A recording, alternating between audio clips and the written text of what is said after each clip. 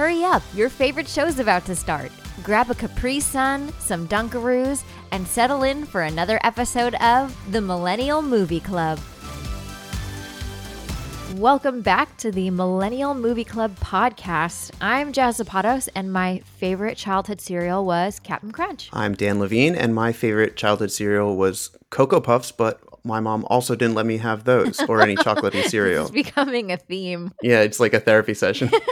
So today we're going to talk about Jurassic Park, movie in 1993. It was the highest grossing movie of all time before Titanic. It's considered a masterpiece in cinematography and also in animatronics and CGI. I mean, it kind of just changed the game for action movies forever. Yeah, and it's scary. It is really scary. This was my first time ever watching this movie top to tail, if you will. And you know what? I felt like a kid again. I felt like it too. It must have been like the 10th time I've watched it. I had to do you ever watch a scary movie or an action movie and you feel like you have to plug your ears because you just know something's going to jump out and fuck you up? Or is that just me? I just kind of go curl myself up into a ball, but also I'm so psyched about it. A little hug. Nothing wrong with a little hug. So let's set the scene for you. In Steven Spielberg's massive blockbuster, paleontologists Alan Grant and Ellie Sattler and mathematician Ian Malcolm are among a selected group chosen to tour an island theme park populated by dinosaurs created from prehistoric DNA. While the park's mastermind, billionaire John Hammond, assures everyone that the facility is safe, they find out otherwise when various ferocious predators break free and go on the hunt. I got goosebumps already just listening to it. Very succinct. It's exactly what happens. It's exactly what happens. That park is not safe. Spoiler alert, it's not super safe. Here's our weekly spoiler warning. Once again, if you have never seen Jurassic Park, which I'm not going to scold you for because I had never watched the whole thing either, don't listen to this episode. Go watch it and come back. Go watch it. Everything holds up. It's great. Go watch it is the tagline for this episode. So in terms of our team here, we are directed by Steven Spielberg, who of course directed other masterpieces such as E.T., Saving Private Ryan, a million other things, and most recently, the remake of West Side Story. It's written by the late Michael Crichton, who wrote the novel initially, and he worked on the rest of the series. He also wrote Twister and Westworld, the original and the current show on HBO. Which seems like two different lifetimes. Yeah, really. Well, it's such a legend. Daniel, you'll be happy to know that this movie has a 92% on Rotten Tomatoes. I checked. Yeah, I was so happy. I was ready for another Mrs. Doubtfire. Let's talk a little bit about the cast, which is stacked, by the way. It's crazy how many people are in this movie. It's like star after star. I will say 90% of them are white dudes with Samuel L. Jackson and Laura Dern. And that's it. But those are probably the best ones. So correct. Dr. Alan Grant, we have played by Sam Neill, also known for work in Bicentennial Man, Hunt for the Wilder People, Thor Ragnarok, and series like The Tudors and Peaky Blinders. He also has done some voiceover for Rick and Morty, which we love to hear. Whoa, I didn't know that. How fun is that? Dr. Ellie Sattler is played by the one and only Laura Dern, who is a super babe in this film. Yeah, another one that was a very seminal role for how I understood to be attracted to women. It is like therapy. It's great. Laura Dern, we also know from movies like October Sky, I Am Sam, Star Wars The Last Jedi, and Little Women. And of course, she absolutely crushes it in HBO's Big Little Lies. Who could forget the whole sex appeal of this movie is brought by Jeff Goldblum in the role of mathematician Ian Malcolm, who we know from The Fly, Independence Day, The Life Aquatic, also in Thor Ragnarok with Sam Neill, a little crossover there. A little fun fact, too. Jeff Goldblum and Laura Dern got engaged after this movie. What? Yeah. No They didn't way. end up getting married, but yeah, they got engaged. Oh my God, which makes sense because the sexual tension is palpable in this movie. It's crazy. And I'm like, isn't she married to the other guy? He's fiddling with her earlobe. He's all over her. Anyway, we'll get there. Billionaire John Hammond, played by legendary actor and director Richard Attenborough, whose career spanned from the 40s, all the way through time. He played iconic roles such as Santa Claus in Miracle on 34th Street, and also directed the movie Gandhi, which won 2 Academy Awards for Best Film and Best Director, aka him. And he beat Steven Spielberg for those things. No way. And then the next year, Steven Spielberg got him out of retirement, and he hadn't acted since like the 70s. To be in Jurassic Park? Yeah, to be in Jurassic Park as John Hammond. You almost imagine it's like some kind of revenge plot. You're like, we need to get this guy out of the directing game.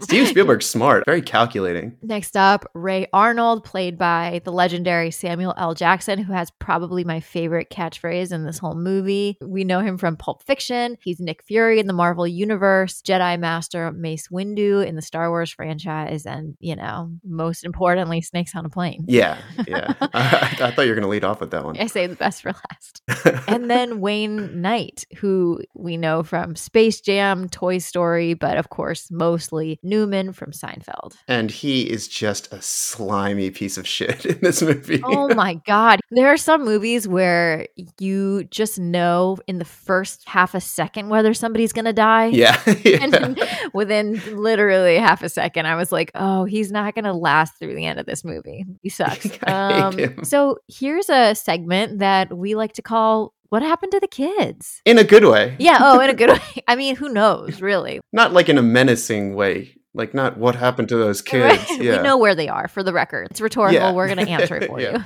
We have two adorable yet slightly annoying children in this movie. Right. Tim, who I like to call Tiny Tim, played by Joseph Mazzello, who started his career at the age of 7, even before Jurassic Park, and starred alongside Harrison Ford, Richard Donner, Anthony Hopkins, Meryl Streep, a real masterclass in acting partners. And then he went to school to study film. What an idiot. Yeah, I know.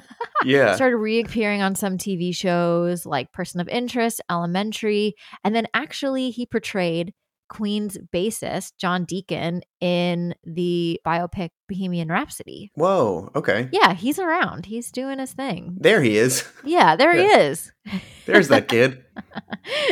Next up, we have his sister, Lex Murphy, played by Ariana Richards. So played this part, annoyed the shit out of me, reprised the role briefly in the sequel, Lost World. She was also in episodes of TV like The Golden Girls and was also in an episode of Boy Meets World. She was also, which I find very interesting, in 1997, she was in the music video of the song Brick by Ben Folds 5, portraying a high school student having an abortion. Oh, so 90s. So awesome. 90s. Really brought me back. But in February of 2014, she was voted number 98 on VH1's 100 Greatest Child Stars. So snuck in there. Good for her. Yeah, right at the end. I mean, I do think that she was great. She just was really annoying. She was also just like zero survival instincts whatsoever. But she was great with computers, so, you know, she kind of saved the day there. Who turns on a flashlight? All right, I'm not going to get into the plot.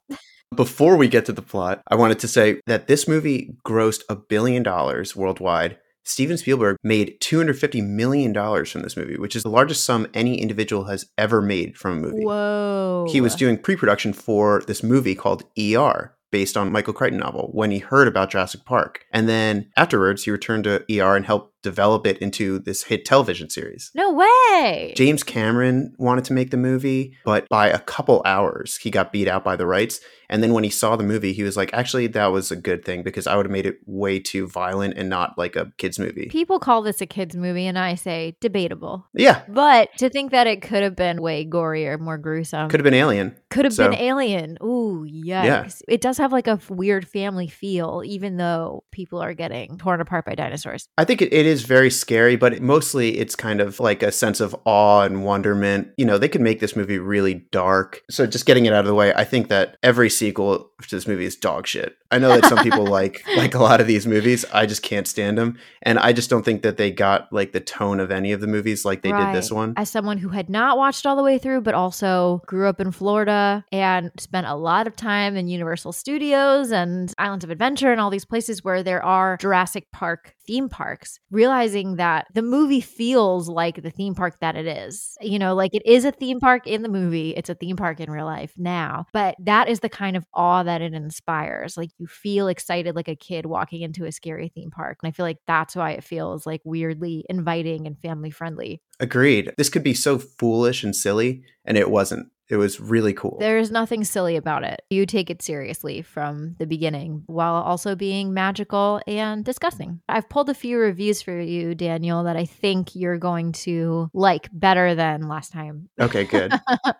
Our first one from Steve Parcell of the Tampa Bay Times. We ask for two things from big budget thrillers like this: make us believe and make us jump. Jurassic Park delivers on both counts. Let's go. Which I have to agree with. Yeah. Next up from Mr. Roger Ebert himself. It's clear seeing this long-awaited project that Spielberg devoted most of his effort to creating the dinosaurs. The human characters are a ragtag bunch of half-realized, sketched-in personalities who exist primarily to scream, utter dire warnings, and outwit the monsters. Because the movie delivers on the bottom line, I'm giving it 3 stars. You want great dinosaurs, you got great dinosaurs. Okay, I kind of get it a little bit. I do too. It's harsh, but he's not wrong. The reality is, like, a lot of the characters, who gives a shit about them? Some of them are kind of good, but like people were just getting gobbled up left and right, and it would be like, all right, well. Yeah, I'm not too broken up about it. Yeah.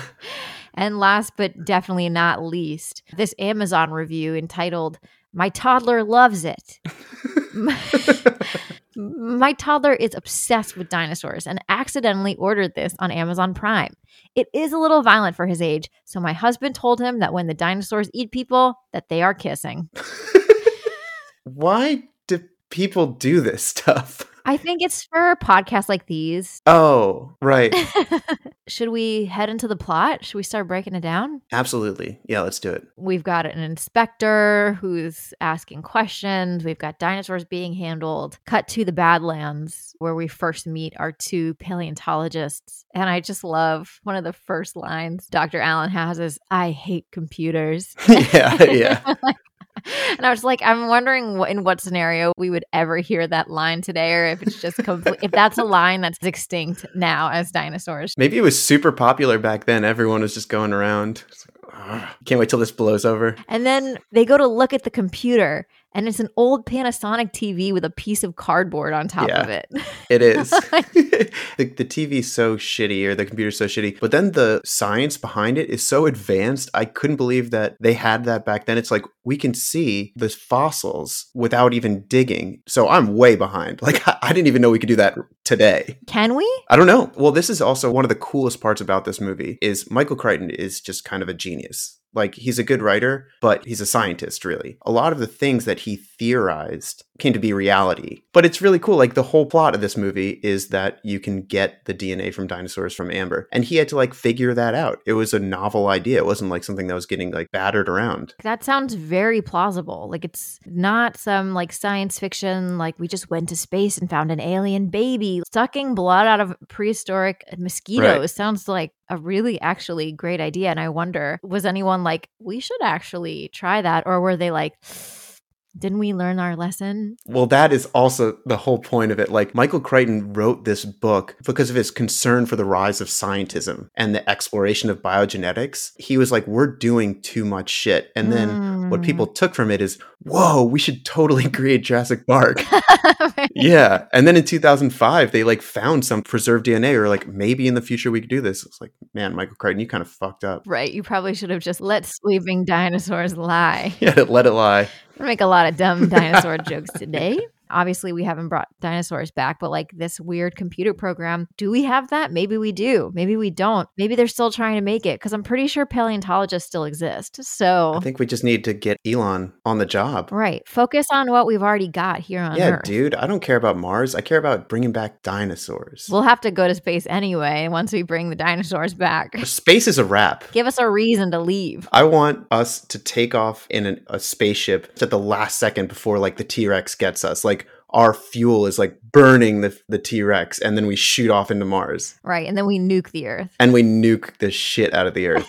So if you're listening, Elon, and we know that you are, please make this happen. Thank you so much. Yeah. And if you could stop sliding into my DMs, like if you could just text us on the group chat thread, it would make everybody more comfortable. And also like stop spoiling the Wordle. Oh, does he do that? No, I don't know. Okay. So anyway, we meet our 2 paleontologists, and Laura Dern is just looking so damn good in this full denim outfit with the folded up bucket hat. Like, that's an outfit that I would like to replicate. And I do not want to replicate Dr. Grant's kerchief, his whole shtick is just not for me. So She's dressed like how a woman would probably actually dress doing the job that she's doing, and he's dressed like the cartoon version of his job. Oh, and also, like, do they ever confirm, like, are they dating? Are they married? Because they're talking about starting a family together. I Like, don't know. right off the bat, they're like, you can tell that because, of course, Laura Dern is a woman and this is a movie in the 90s, that like half her life's work is dedicated to finding dinosaur bones and the other half is convincing somebody to procreate with her. Yes. And he's not having it. Him being convinced to like children in order to have children with Laura Dern is like a major theme in this movie. It's like woven throughout the entire thing. It's kind of the point. And not only that, the kids that convince him to have kids kind of suck. Right?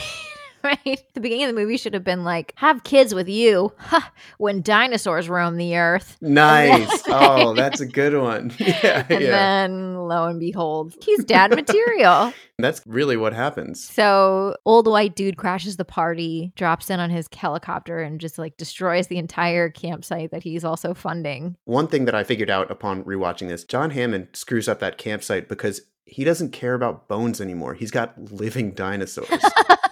I did not consider that. I never thought about that either. But then that brings me to my next question. Then why is he funding it in the first place? He's got live dinosaurs. Right. My thought is that he's just trying to butter up these paleontologists so that he can get them to give him the green light so that he passes inspection for this park. I mean, it seems like a long con, but yeah, I'll buy that, definitely. It seems like he has unlimited money. He's constantly like, I spared no expense. He has a gigantic team of researchers. He bought the island. He made it completely automated. Everything can work from one central room. And then he has a fatal flaw of not paying Newman enough money. Right, which is clearly where he spared the expense because you should have had a lot more than literally 2 other people working in your control room. Oh, also one of my favorite lines. So old white dude crashes the party. He is trying to lure these paleontologists away to check out his new exhibition. And he says to them something like, this attraction is going to blow children's minds. And Dr. Allen's like, what is that?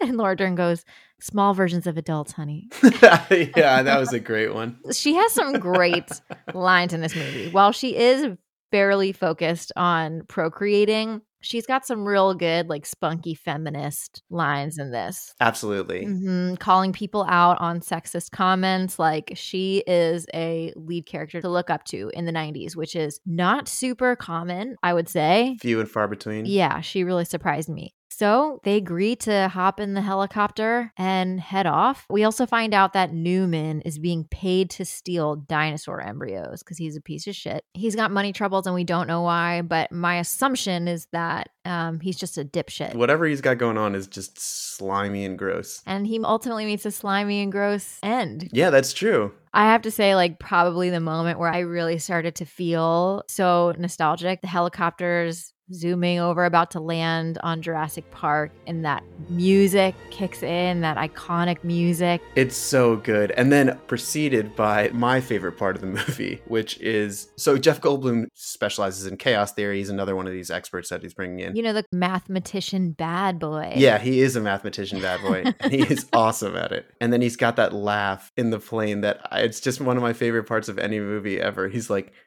ha ha ha.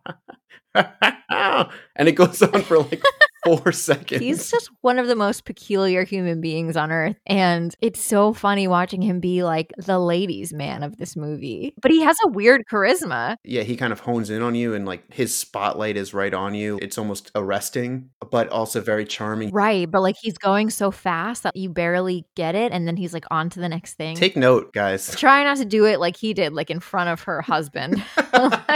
Or if you want to challenge, maybe do that. Club her and take her. All right. I'm allowed to make that joke. Yeah, I was just going to silently smile. He's a complete delight and a real bad boy, and they land in a waterfall. Here is something to me where, like, I didn't already know this movie had come out in 1993. I would have known in this moment where they're entering the park, and all of these heavy-duty, super serious security guards / park rangers are wearing flamingo pink polos with matching belts. which is like the most 90s thing I've ever seen. Or very like White Lotus of them. It's not even like one of the park theme colors. They're getting kind of like led around in the Ford Explorer, and you have this incredible shot of Sam Neill like looking at the Brachiosaurus. It still looks unbelievable. In doing way too much research for this podcast, I rewatched this like fascinating YouTube video about why Jurassic Park looks better then than it does now. And it all has to do with the framing and how the characters are looking at the thing that is fake. Like a lot of people think that it's because they used animatronics, so they're actually interacting with real things, which is mostly the case. But even when there is CGI, it's all because Steven Spielberg is just a master at framing and cinematography. It's a great scene, and that's a great acting moment. That one tear rolls down. Yes, one tear. There is a part where Sam Neill, like, I guess he just had a moment where he was very overcome because he like turns around and like has to like squat down, and he truly looks like he's hiding something in his pants. Like he just looks so, it's a very weird position that he's in. Like you have to go back and watch I did it. not He's get like that. half crouched, like it was a strange physical choice. Or maybe it was a very deliberate choice. I mean, he is like as excited as he's ever been. Right, totally. All the concepts and all the hypotheticals that he's created over the course of his career are now like playing out in front of him. Super exciting. Welcome to Jurassic Park. Crescendo music. And then Like that's a terrible dinosaur noise. I was trying to fill in the rest of the sounds. I thought it was great. That might be better. I loved that sound. Listen, I'm probably closer because as we learned shortly after, all of the dinosaurs in the park are female so that they don't breed, which for one sounds like a park. Yeah, that sounds like a park I want to go to. Wait, what just happened there? Were you trying to figure out whether you actually... I was considering the alternative. Okay. First of all, they go on this ride. It's like it has a whole explainer video presentation, which again, as a kid who grew up going to Disney and Universal a lot, this little ride explainer video is spot on to what you would have seen in the parks in the 90s. Very much it so. feels like kind of like Schoolhouse Rock. Like all that's really missing is a song. Like they really should have some kind of Jurassic Park song, you know? You should be on it. This is all you. Right. D is for dinosaur. You know, like something school rocky kind of modality. So instead of explaining this like incredibly complex process of cloning, you're just like how to spell dinosaurs. S is for Stegosaurus. And they just do, and they name all of them. That's all kids care about. I love it. Yeah. They break out of the ride early, and I was kind of mad. I was like, I really want to see how the rest of this ride works.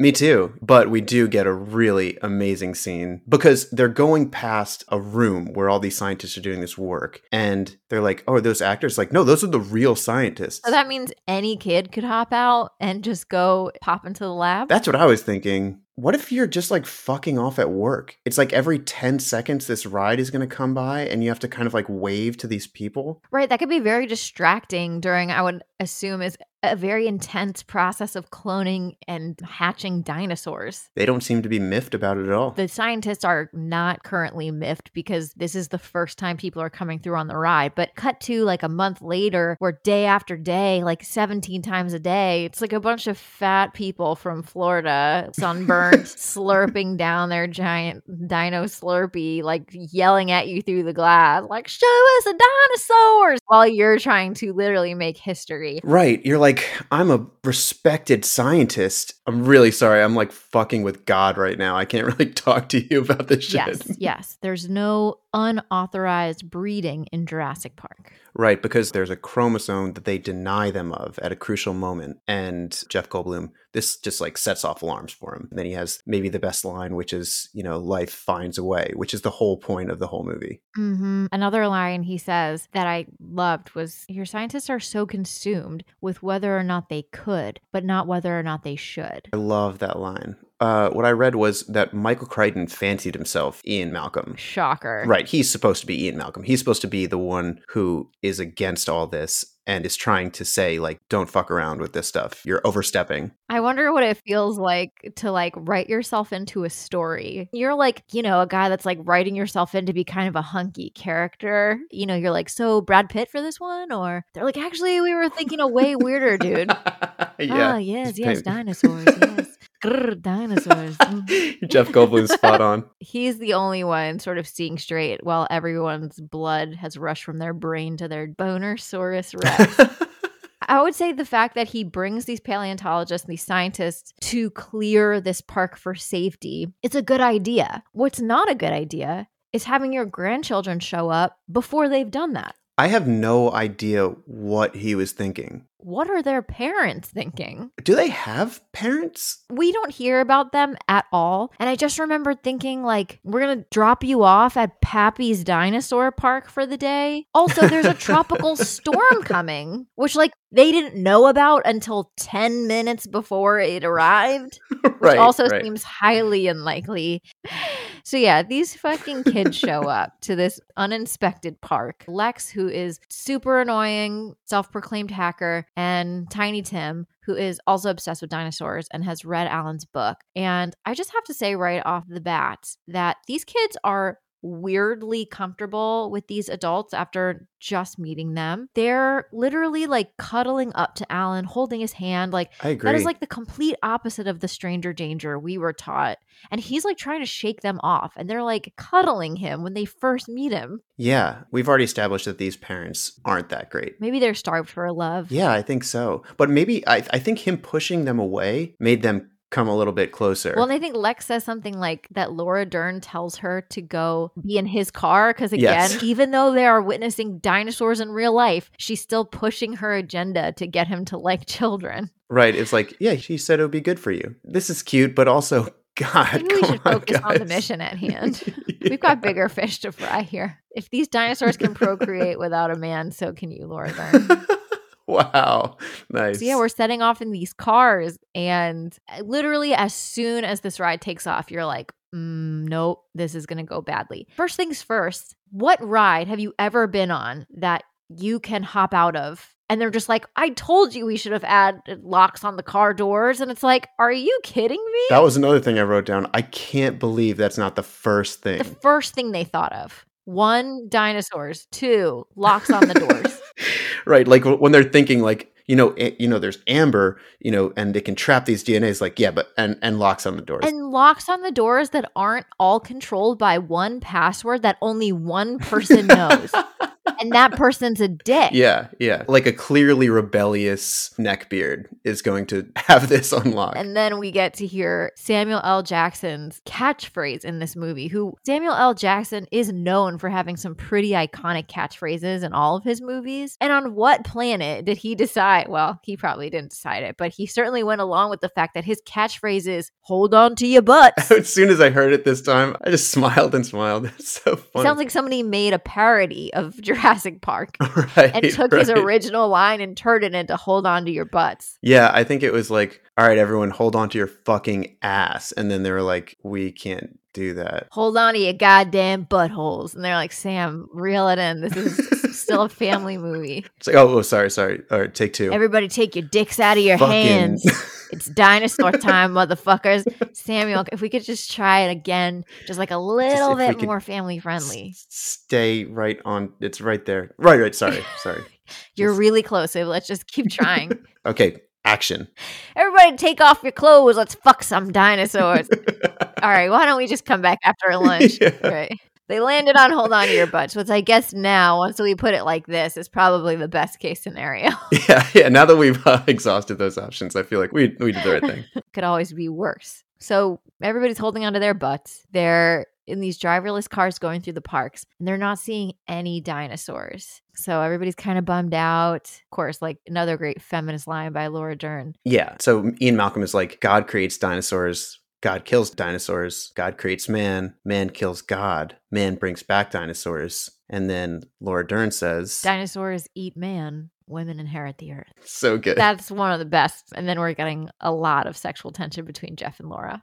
He is laying it on thick right in front of Dr. Grant. And Alan doesn't even seem to care. Like, he's very preoccupied, obviously, with the dinosaurs, but like Laura Dern's kind of eating it up. She is loving it, enough to get engaged. Once a girl starts giggling, it's all over. That's a wrap. If you can make us laugh. And you look like Jeff Goldblum. When you have a perm and a leather jacket and you're just talking that fast, like, scrambles your brains. She probably came out of that movie being like, wait, how did I get engaged? Like, she just wakes up 2 years later. Yes. We'll get married. It'll be fabulous. Yes. You will be my wife, my dinosaur bride. Yes. I've never tried to do a Jeff Goldblum impression before today. Not bad. Not bad at all. Not the best, but it's on the right track. When we do The Fly next, you'll be way better. Shit. Right. So they get out of the car because they're sick of not seeing anything.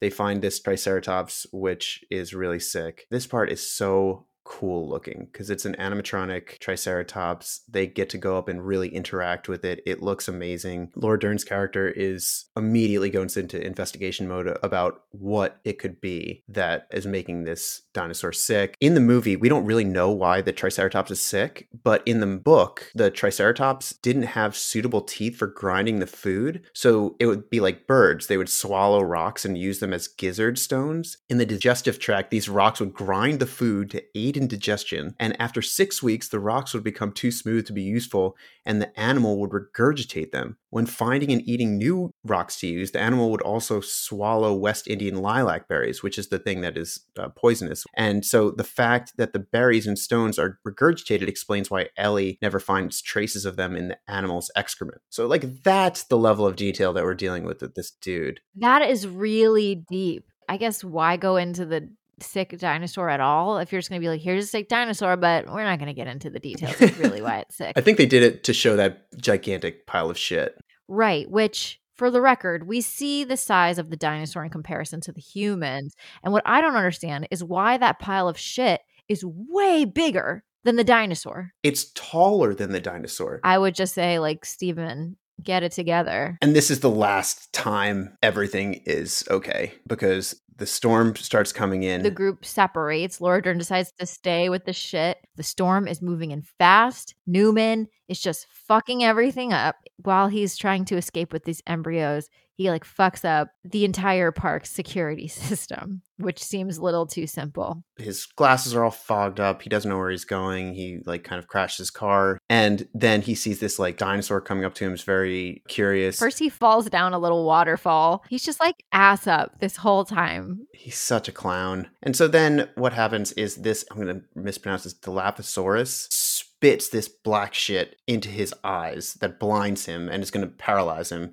Tries to get back in the car. It's there and it just destroys this guy. Absolutely tears him apart. We cut back to our heroes. They're stopped in the car. And of course, like nobody who works in this fucking park knows how to do anything because Newman had the only passwords. We see the very famous trope. I would say like the visual version of the Jaws, like dun dun, which is every time a dinosaur is coming, we see some kind of container of water start to shake. Such an iconic scene, and this is very cool. So they were trying to figure out how to properly communicate how big these things are without showing it. Steven Spielberg was listening to Earth, Wind, and Fire in his car, and the bass effects were vibrating his mirror. And that's when he realized that he wanted to vibrate the water. But that was the easy part, because then no one could figure out how to make these cups react that way. So what happened was the sound producer, I guess, put a glass of water on a guitar, and when he plucked the strings, that made the effect. So for the scene, they fed guitar strings under the dashboard of the car to get the effect. And then a man underneath it plucked the strings. That is some movie magic right there. For real. I love how imaginative that is. It's so cool and it's so basic. Now, they would never go to those extremes to create an effect. They would just do it in post, yeah. I hate computers. I hate computers. There it is in the wild. And so then we get the first scene with Tyrannosaurus Rex. The way Steven Spielberg did it is there's like a general rule that if you see a part of the dinosaur, that's probably animatronic. When you see the full dinosaur, that is CGI. And what he does really well is he cuts between those two. And the effect is just so freaking cool. And it sounds insane. I think that was one of the things that I took away most from this watch of it was how incredible the sound was. Because something I never thought about was they don't have any access to the composition of vocal cords of dinosaurs. They have no idea what they sound like. Right. So they need to create these sounds from just the scariest sounds they could think of while being believable that it is coming out of this body. So the Tyrannosaurus roar was a dog, a penguin, a tiger, an alligator, and an elephant. Holy shit. That never occurred to me that like this sound does not exist now. So you would have to create it. Me neither. So in reality, we really don't know what they sounded like. We have no idea. Yeah, we think it sounds like a dog, a penguin, a tiger, an alligator, and an elephant. A big scary roar, but in reality, it could have been like, whoa. Yeah. Hey. Hey. Yeah, that's a good one. That could be just as accurate as what we have just designed this sound. I mean, I also have not done any homework around this.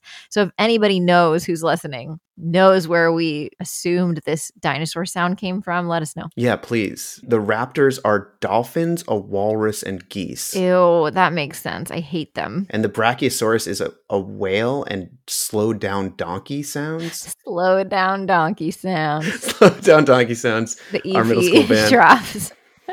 Yeah. I mean, to me, one of the scariest aspects of this, not only do they do a really good job at creating the dinosaurs and the sounds, but there are so many little moments in this where you realize the level of intelligence that you're dealing with. Yeah, so they're systematically testing for weaknesses in the fence, and they are figuring out how to open doors and shit. They make a joke. They're like, well, unless they learned how to open a door, cut to them learning how to open a door. I love that there are moments of levity in this. It needs it, or it would just be a monster movie. Agreed. So there's a lot of business going on here. The dinosaur is like, it can only see movement. So everyone's remaining perfectly still. Except Lex, the little girl, such a fucking nuisance. Just screaming and shit, turning on flashlights. I don't know why you would take that flashlight out. Man, she's just really not helpful in this scenario. Her little brother is just like, what are you doing? I just don't understand what the benefit is either. It's like, oh, I can't see it well enough. We're hiding from a dinosaur in the dark. Yeah, exactly. And then, so this is Dr. Grant's first shot at being like an adult too. He takes the flare and he guides the Tyrannosaurus, and then he throws the flare into the pen. The Tyrannosaurus starts to follow the flare. Then Jeff Goldblum fucks it up again by taking another flare. Why does he take out a second flare? Yeah. And is like, no, I'll let it chase me now. Like he just needed to be the hero, like the more macho version. I think that's a good... In case Laura Dern was watching on the cameras or something. Yeah, that's right. He's like, no, I got it. Yeah. And then there's like this mysterious case where, you know, the dinosaur finds the lawyer on the toilet and immediately eats him. You have to love a good toilet death. So great. And then the dinosaur chases Jeff Goldblum. What I don't understand is how Jeff Goldblum ends up in the rubble of the destroyed restroom and has created a tourniquet for himself. So obviously he sustained some damage to his leg. But like, if that was truly from the the dinosaurs don't leave you wounded. Like there's no way in which he got attacked by this dinosaur and escaped. So there's really zero explanation on how he gets hurt, but he's basically like kind of out for the rest of the movie. Yes. Yeah. I don't really know what happened, but I also don't really care. Yeah. They like set him up as such a main character and then just kind of like immediately weed him out and make him a very secondary character for the rest of the film. I think that's probably a good thing. There's a lot of stuff you need to start like trying to keep track of in your head. They kind of escape the Tyrannosaurus, but the car is about to fall on them and they get stuck in the tree and the car starts falling through the tree. At any rate, they get away, all very tense. A lot of Alan winning Father of the Year. Yeah, he's great. He takes them up into this tree. This is not my analysis. I just read this. Whenever you're descending in the movie, it's into danger. Whenever you're ascending, it's into safety. Yeah. So you're descending from the helicopter onto the island. You're descending into danger and you're going up into the tree for safety. Just little stuff like that is pretty cool. It's very insightful. I wish I had thought of it. You could have taken credit for it and nobody would have been the wiser, but I know, I just couldn't. this podcast has a conscience. I'd like to think so. Yeah. I think we can almost pretty much not even care about what's going on with Dr. Grant and the kids. Yeah, they fall asleep in a tree. They're all cuddling on this man that they've known for less than a day. Lots of cute stuff, but kind of strange stuff. Right, when you think about it. Like, if those were my kids, I'd be like, okay, I guess this was a lucky scenario, but like, don't nap on men you don't know in the future, please. Yeah, but I mean, I guess they did save him. You're starting to kind of warm up to Dr. Grant as he's warming up to the kids. Because again, that's all this movie is about, is him coming to terms with fatherhood. It was very much like Mrs. Doubtfire. It's very similar. Speaking of white dudes being weird, we cut back to the little cafeteria, and while old billionaire's grandkids are just out in the wild getting hunted by dinosaurs, he is hanging out just eating melted ice cream like a psychopath. Mentions the flea circus. We're learning some stuff about his backstory, and like, I did not know what a flea circus was. Basically the complete opposite of what he's done, which is like, it's a fake attraction, right? It's like attraction of things that are not there, not real. And he wanted this to be real. He's like right. Winston on New Girl with pranks. Like, he either goes too far or is like way too little.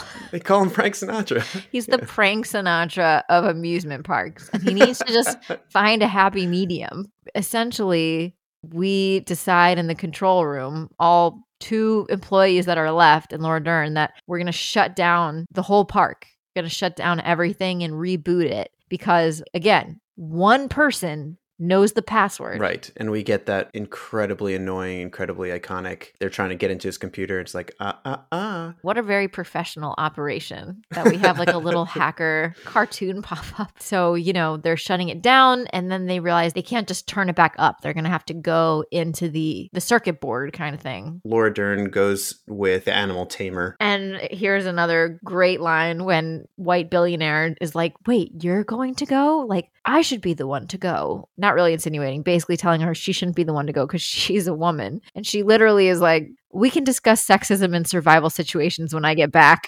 Yes. Also, like this fat old idiot with a cane. Right. You need a cane to Laura walk. Dern is a badass. Laura Dern is in her prime and like she's smarter than you. Yeah, he's like, okay, that's totally fine. They go down to the hatch, whatever we want to call it. She starts flipping those switches. This is such a tense moment, and it crept up on me because I didn't realize what was happening is as she's turning the electricity back on, Alan and the kids are scaling an electric fence slowly. Right, really slowly. And so there's a alarm that starts going off and they're like, hey, get off that fence. And somehow he's paralyzed with fear and he can't keep crawling down. I don't know why. Wouldn't you be more scared of getting electrocuted? Right. So then he's like, all right, I'll jump in 3, 2, 1, like 3, 2, and then power goes on. He gets shot backwards and almost dies. This is a major plot hole to me. There's an electric fence that could stop a Tyrannosaurus Rex, but it can't kill a 7-year-old. Blast this kid out of his panties. I think his heart stops for a second. And then, of course, he does that thing after every near-death experience where he like finishes his sentence. Like on the fence, he was like 1, 2. And then he wakes up and is like 3. Yeah, like, it's great. Meanwhile, Laura Dern is about to have not such a great time because there are velociraptors in the hatch and they start chasing her. She finds an arm. She finds an arm of the... Isn't that Samuel L. Jackson's arm? Oh, wait, isn't that Samuel L. Jackson's arm? Yeah, how does that work? I don't know. When but did that happen? That confused me. All of a sudden, I guess at some point he says he's going to go check on stuff. Why would they then send her if he was already there? Also, like as if he's putting his arm around her. Yes. Which is it's such a great scene because you Where just did see it the come arm. From? And then she takes it and then she like turns. It's not attached to a body. It's not attached to a body. So we come to find there's just oodles of raptors in the control room, which she then has to run away from. Raptors are now everywhere. Yeah, they're all over the place. She somehow gets out of this hatch. Well, the kids find a buffet of desserts. They're just eating delicious dessert upon looking desserts, fattening themselves up to be eaten by dinosaurs. For the right. raptors. Yeah. And there's this phenomenal scene where they're eating and they're like eating this jello and they're smiling at one another.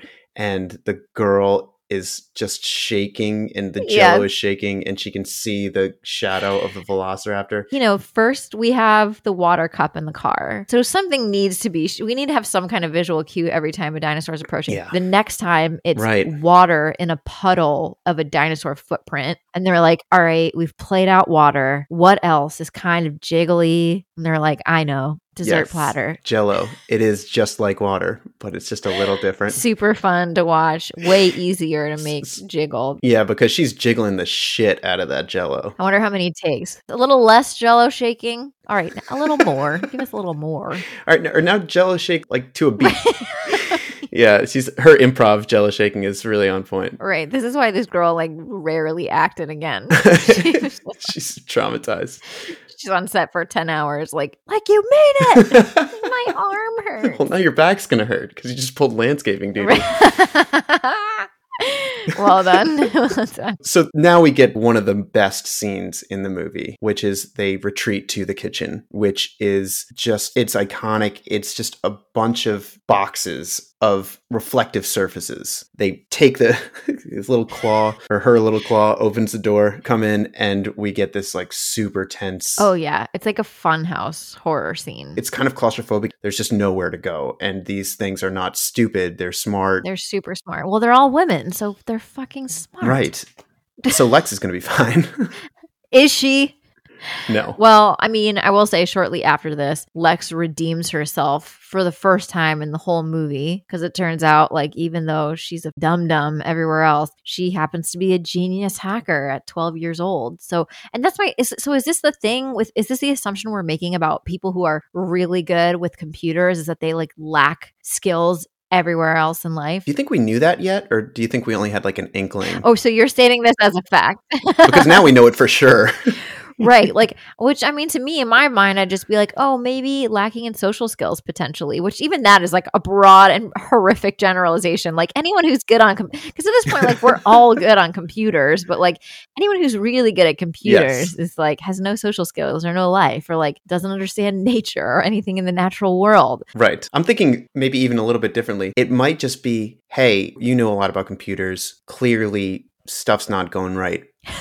But there's going to be some time when you're going to be able to shine and you're going to be able to save the day. So that's when it was like, look, you're shit at sports. We should probably get you into some kind of computer club because you're not going to outrun anything. You could hack your way into saving the day. God damn it. She does. That computer program just looks like absolute garbage. Absolute dog shit. So they're running into a room. They can't lock the door. Without a computer. Sam Neill and Laura Dern are somehow holding these raptors from getting into the door. And Lex is trying to hack into the computer to bring back the power so they could shut off the access to this room. It's literally like she had to play a level of Oregon Trail to lock the doors in this place. It is the crustiest computer programming I've ever seen. Yeah. And then somehow she turns it back on and they lock the doors. This whole movie is just like a never-ending stream of, we did it. And then so they immediately like, we go to all this trouble to get the door locked. And then in 0.4 seconds, it's like, they're breaking through the glass. So like none of that even mattered. So now we have to crawl up into this ceiling. She didn't save the day. Yeah, Lex fucking fucks it again. We just wasted all this time trying to lock the doors. Meanwhile, they're just breaking in through the glass. Also, again, we're in a park full of dinosaurs. You couldn't have gotten any sort of like bulletproof glass, like any sort of intense. This is also the control room for a whole island full of dinosaurs. This is like the Fire Fest of amusement parks. Or just any music festival. A lot of people are going to die and it's going to be expensive. But it'll be entertaining. Right. But it'll make a good documentary. I'll watch it. So now we have to climb up into the goddamn ceiling. We're now hanging from the ceiling on dinosaur bones, like a sad mobile over a baby's crib. Right. They're back into like the entrance hall. At first it was very enchanting. Now it is just... Well, we're cornered by raptors now. Now we've got some raptors. We're cornered by raptors. And this is the interesting part for me, is that they're being hunted this entire movie by a T-Rex, who then saves them? So apparently that wasn't the ending that was supposed to happen. But they wanted the T-Rex to be like heroic. But I don't even know if they were really hunted by the T-Rex as much as it was just kind of in their way. That's a nice way of putting it. But I mean, the T-Rex, I wouldn't say was just like, oop, excuse me. It looked like it was trying to fuck them up for a good part of this movie. It wasn't happy with them, but it has bigger fish to fry, so to speak, I think. Sure, goats and other things. Other goats to fry. Yeah, this T-Rex bursts in and takes on all of the raptors and gives everybody time to escape. John Hammond pulls up in this car, and they've got time, apparently, for one more, like, catchphrase. He's like, John, upon further inspection, I do not sign off on your park. He's like, me neither. It's like, just get out of there. Any second, raptors are going to come running back out of the lobby. I mean, what a great ending if they were like, John, what I always say, and then just they all get destroyed. Yeah, and then we would be saved from all those sequels that seem to go on forever. So the one thing that I never got from my first few watches of this is why they feel comfortable. So they get in a helicopter and they leave, and there's this like really beautiful scene where, there's these like cool looking birds that are flying along with the helicopter and the sun is setting. Pelicans. Yeah, I guess that's what those birds are called. You've known every dinosaur name up to this point, and now Pelicans really threw me for a loop. Well, it's like a whole theme of like this whole time he's just keeps talking about how dinosaurs and birds are very much alike. So now they're flying off in the helicopter off into the sunset, and he's watching these birds. Good call. Oh, you didn't make that connection? No, I didn't actually. Yeah, it's very bittersweet. I mean, it's great because like Dr. Grant has the two kids that are falling asleep on him. It's like, I guess these are your fucking kids now. Right, I guess you're adopting these children. Then we see John Hammond. He's like, oh, I don't know, man. That kind of sucked. But they fly off into the sunset, cue the credits. That was a bit of a weird ending for me. Like, I didn't feel satisfied at the end. Yeah, it is kind of weird. I think they should have had like a Jumanji-esque ending. Right. Well, I mean, like, we know there's still an island full of dinosaurs running amok. So that's what I was going to say. This is what I didn't understand except for my last watch. And I think it was because I was reading about it. They provide a chemical to these dinosaurs that they need. A nutrient that they need to survive that they can't find anywhere else, so that if something bad happens, they can't survive on their own. So John Hammond is leaving the island thinking like, that's it. All these dinosaurs are just going to die. Spoiler alert. They do not. His face at the end just says like, this isn't over. He's not resolved in feeling like, ooh, close one, you guys. What a wacky idea I had. Good thing we got out of there. No, his obsession is showing. It's a little bit, like kind of broody. Yeah, he's definitely not over it. But you know what? Jeff Goldblum survives. Samuel L. Jackson dies. I'm surprised we didn't get one last, like, hold on to your butts. Like, we didn't get any final parting words from Samuel L. Jackson. Because even, like, the Hunter Man, he has a little moment where he, like, comes face to face with the raptor and says something like, clever girl. Before he gets Yeah, eaten. I love that line. And you'd think Samuel L. Jackson, king of taglines, would have had his moment. You know, he wouldn't have just died in a scene that doesn't exist. Maybe he was on the cutting room floor. Right. I mean...